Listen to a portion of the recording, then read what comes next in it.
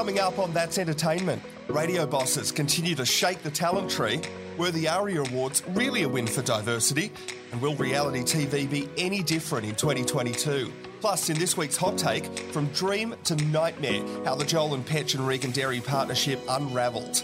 Join me, Jake Challenor, and my co-host, Vivian Kelly, for a peek behind the curtain of Australia's billion-dollar media and entertainment industry. Episode 3 drops right here on your podcast feed at the all-new time of Tuesday morning. We'll see you then.